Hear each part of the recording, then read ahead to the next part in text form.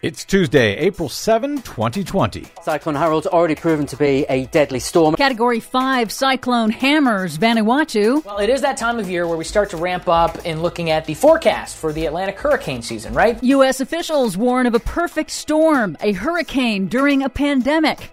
U.S. oil producers struggle to survive as prices plummet. Plus, March 2020 was the second or third warmest March on record. All of those stories and more straight ahead from BradBlog.com. I'm Brad Friedman. And I'm Desi Doyen. Stand by for 6 minutes of independent green news, politics, analysis, and snarky comment. Now, with all of that being said, people are going to be driving paying 90 cents a gallon. Did you ever hear that? What's that, 1952 or something? Actually, no, 1952 average price was 27 cents a gallon. But other than that, yeah, weren't things great in 1952? Am I right, black people and women? This is your Green News Report.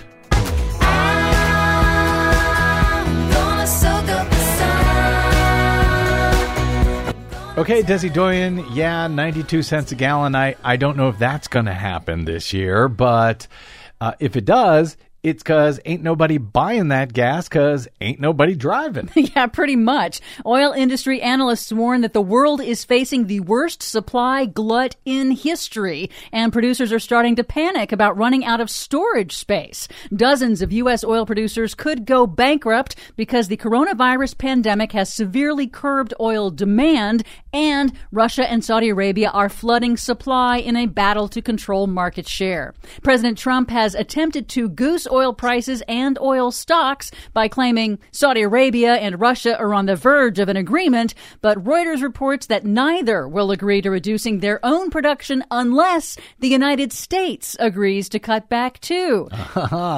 So when he says they're on the verge of an agreement, it's Donald Trump making stuff up as he does. Exactly. So far, U.S. drillers have refused to cut their own production. In a White House briefing on Sunday, Trump acknowledged that his actions to increase oil prices to help the industry will hurt consumers with higher prices. Well, who cares about consumers? The oil companies got to make a living, man. They're the ones who are paying for his campaign. In other news, the European Union's climate agency Copernicus announced on Monday that March 2020 was either the second or third warmest March on record. Make up your mind, Copernicus. It was statistically tied with March 2017 and March 2019, but it was still below the record warm March of 2016. See? Global warming is over. NASA and NOAA are expected to reach similar conclusions when they release their analyses in coming weeks.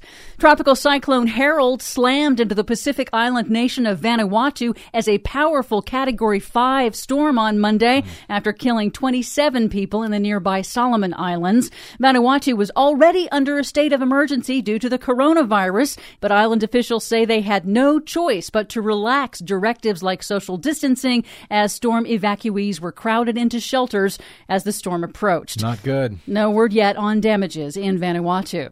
But Vanuatu is a reminder for U.S. officials. The U.S. will still be battling the coronavirus outbreak when the Atlantic hurricane season officially begins on June 1st. Colorado State University is predicting a more active than usual hurricane season. 16 named storms, 8 believed to become hurricanes, projecting that 4 will become hurricanes of Category 3 or higher. A hurricane landfall in the United States during the pandemic would strain state emergency resources that are already stretched thin. Officials are struggling to plan for potential mass evacuations and crowded shelters. Wilmington, North Carolina Mayor Bill Saffo told USA Today, quote, "Absolutely, that is our nightmare scenario. It would be the perfect storm for all of us." Well, given everything that's going on, I can't see how we won't get the nightmare scenario at this point. The New York Times reports that water shortages are a growing problem around the world, affecting hospitals dealing with coronavirus in developing nations and impacting one of the most important tools against the coronavirus, hand washing. The New York Times reports families in Syria are facing the pandemic in refugee camps with little or no running water. And here I thought Donald Trump was one of the most important tools against the coronavirus. Keeping the electricity on is crucial with much of the nation under coronavirus stay-at-home directives. But in New York State, electric company Con Ed announced on Monday that 170 employees have tested positive for COVID-19 and 3 utility workers have died. New York's electric grid operator is now requiring essential power plant employees to live on site indefinitely. Electric, water, and nuclear power plants in other states are now studying whether to require their plant operators to do the same. Finally, there is a bit of good news. Renewable energy beat coal for generating electricity in the United States for the first quarter of 2020.